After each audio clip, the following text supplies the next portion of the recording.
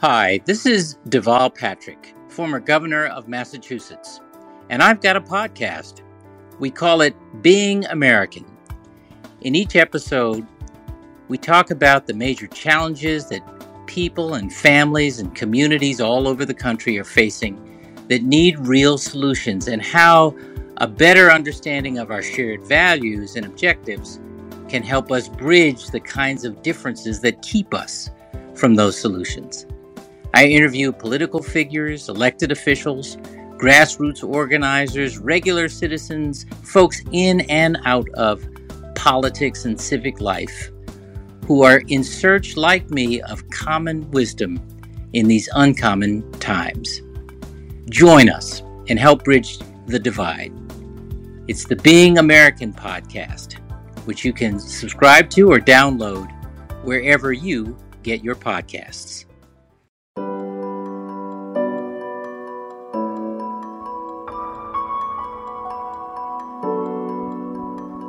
Welcome to For All, a podcast by ACLU of Mississippi, offering lessons and stories on how to advocate for all Mississippians.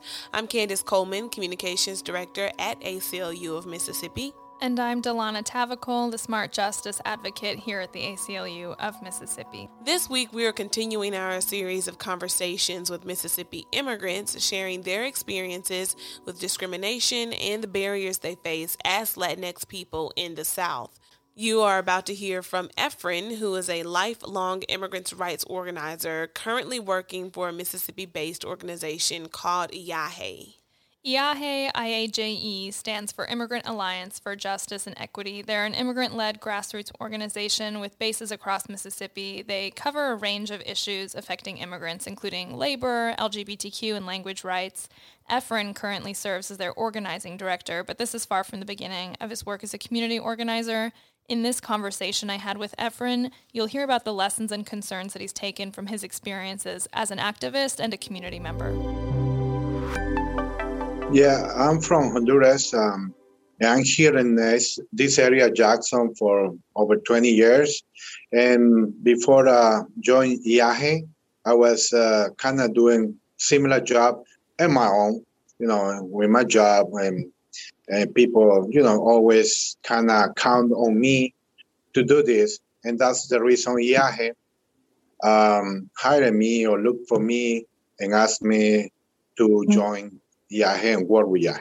Could you go into a bit more detail about your organizing history for immigrants' rights, both inside Mississippi and outside Mississippi, some of the things that you've done, communities you've worked with, all of that? First involved for me, to work with the community or help the community was in Miami.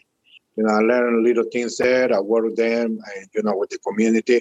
Mostly at that time was only like situations, like emergency here, there, dead person, accident, fire.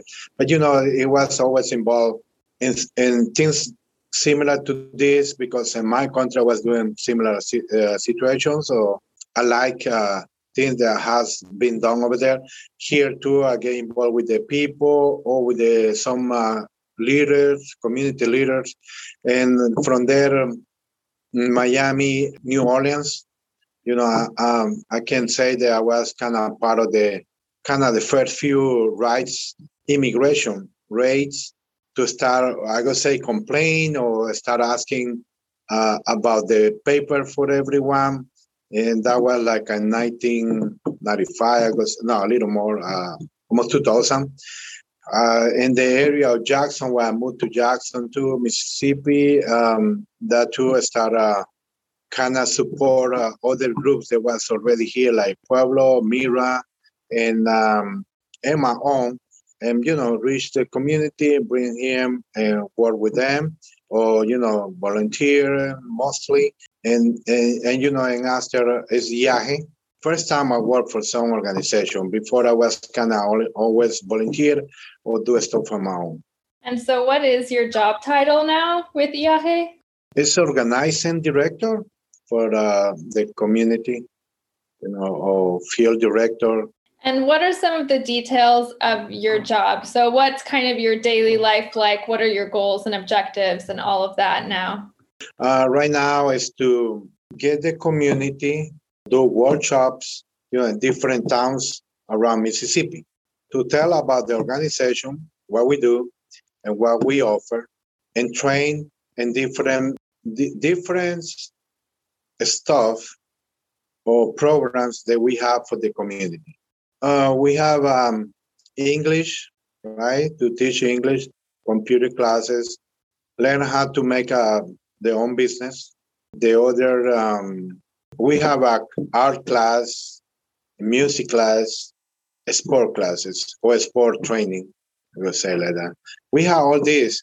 Plus, the main thing is the always needed for the community that includes immigration. That's one important part of the main part, I guess. What do you think is important about these programs? Why are they so necessary for the community? It's important because, for years, we don't have a voice or we don't have anybody can support this, in these areas, health education. There's nobody or it's not exactly place from the government in this area, Mississippi. We don't have that support. It's very hard for the community try to reach with them. They have problems, especially with the English barrier. That's number one. And the second, about laws and rules and all this stuff, they have any different departments. People don't know, but we have the right to have them, special, I could say, English interpreters in any of these departments. If you go to a clinic, they have to have. It's a law. It's a rule. They have it. Even Mississippi have it. Even there's the only one state there's English speaking, formal. The other state they accept the other two another language or any language, right? Not here. Everything here has to be English. Now, if you want to get something in Spanish, for example, it's not allowed. Like you have the interpreter, but I'm talking about other support like books, rules or things the community can get. They don't allow in schools. University, sure, you on your own in your room, you maybe have it, but if you want to have it there publicly or have it in the library or things like that, they don't let you. And that's the reason we I see it's necessary for our group to do that, to let the people know about what the rights they have about this.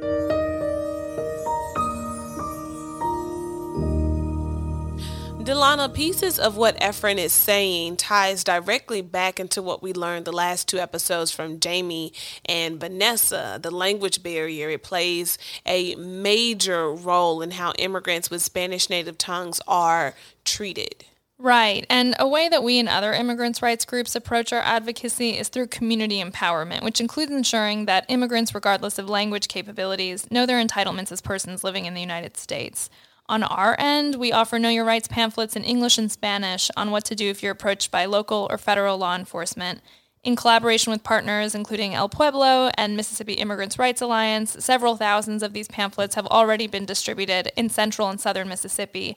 It's important that these tools are designed and made available in collaboration with community, which is what makes the work of local organizers like Efren so essential. If any listeners are interested in receiving these materials or learning more, I would be happy to connect folks to the information that they need. Feel free to contact me at dtavakol@aclums.org. That's DTAVAKOL@aclu-ms.org, or check out our website, aclu-ms.org, for more information. All right, thanks, Delana. Let's get back to Efren. So what is some of the discrimination that you faced? You referenced that you've had these experiences too. Could you talk a bit more about that? I don't get too much discrimination. I guess I could say this, and maybe because I'm kind of little white, and that changed a little bit.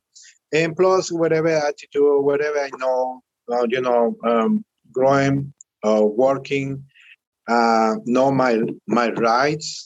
And I don't have that exactly, but I see in some other jobs, I see how they treat the Latinos. And that's why I'm talking about discrimination. And they don't, they don't pay it right. They talk to them very bad, because they think they probably don't understand everything they say, but at least you understand something or somebody say something, right? And me, I was kind of involved, like in the middle, because sometimes I was the foreman, supervisor, or the boss, but I have kind of deal with the top and with the Latinos on the in between.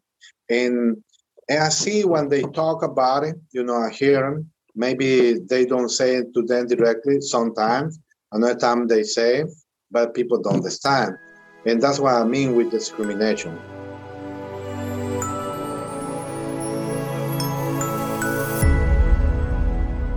Okay, let's pause here, Delana, because Efren said something that I really want to clarify. He said that he doesn't face as much discrimination because he's a little more white. And by that, he meant he passes much of the time for a person closer to Caucasian than Latino. Efren is acknowledging here that because he knows English and because he has this proximity to whiteness, that he's afforded promotion and opportunities that aren't always accessible for much of his community. So this is where racism and colorism cross, and it has shown up in histories of all people of color. Right, and this is just one way that we can recognize intersectionality play out within a specific group. So folks are often pigeonholed into boxes that don't always reflect the complexity of identity. U.S. Census data, for example, includes Hispanics as white, yet in activist spaces, Hispanic and Latinx people are categorized as brown, recognizing the ways in which their oppression mirrors that of other communities of color in this country. Efren's experiences as a white-passing Latino are really one look at how no group is a monolith. One of the things is the health issues. That's one main thing. Normally, they're always asking for IDs, Social Security. If you don't have it, they attend you. But they maybe attend you the first time, but then for the second time, you don't provide this. And different, don't have to be the hospital, it can be any clinic, any health department, and they don't allow you to see the doctor. And sometimes they want you to bring an interpreter. That's another thing. And because you can afford one, maybe, because it's cost money, you bring your child, but your child is not supposed to be there. He's not older enough to understand the language, the medical language. What the doctor say, if he say wrong, can be very damage, for the person. But in the other jobs, like police stations or any other departments, it's kind of same thing. You can go there, try to get some, like a school example. You try to register your son. Even your son born here, they give you a hard time because they want you, they ask you for specific papers, right? That's really infuriating. Yeah, you get upset about it. It's people all the time calling me about it. Just get a call yesterday for that. How much of immigrants' adversities in Mississippi would you say are related to the ways that these communities have been treated by local or federal law enforcement agencies? They see your driving, they stop you for nothing. And they choose a reason. They say something about a light or something, but it's not that. They want you provide papers. That's the number one, because they are working with ICE, immigration officers. They even officers, they are kind of disguised, or they are using police uniform. They have the eyes too, but they're very little. You don't see it, you think they are police. And when they stop you and the car police, they are using, and you can see them, and that's when they arrest you or take you to jail. But in different places, like I say, it's more heavy. Are there any kind of specific stories of this sort of hardship that immigrants have faced that's stuck with you throughout your work? That had to get close to you, and as soon as you get closer, you try or answer something, because you don't go wrong when you see them. But that's the way, or knock the door at the apartments or houses, and they came with this picture, right? And they say, oh, do you know this guy? As soon as you say anything or open the door or something, they say, give me your papers. You don't have it. I don't have it. Or have this. Okay, come on. They arrest you. And similar situation I seen in apartment complex. I saw this kind of broke by force the doors and grab this kid, the 15 years kid. They even kick him or punch him, throw it to the ground. But the father and him, they have permit to stay here. But they took him by mistake, I guess. I don't know. That's what they say. They have to take it. They have an order for them. And like I said, they lie a lot of times. That's some of the cases I can say that has been, I see it. Efren says that he hopes to see everyone in charge, from the Biden administration and ICE to state and local officials, to respect the rights of immigrants of all statuses. So how do we show up for each other? That's the question that we'll try to answer each episode. As Efren mentioned in his stories, oftentimes local law enforcement agents assist ICE agents in finding and arresting people who are undocumented, and even wrongfully arresting those who are documented. So ally with immigrant communities and immigrant neighbors and demand that your local law enforcement agencies end their voluntary collaboration with ICE. Thank you, Delana and Efren, for a very informative conversation. We have one more episode in this series on immigrants' rights. Next week, we'll be revisiting our town hall with Congressman Benny Thompson, the chairman of the House Homeland Security Committee. For more information on ACLU of Mississippi's current work to end local law enforcement's entanglement with ICE, visit aclums.org, or you can find us on Twitter and Instagram at ACLU_MS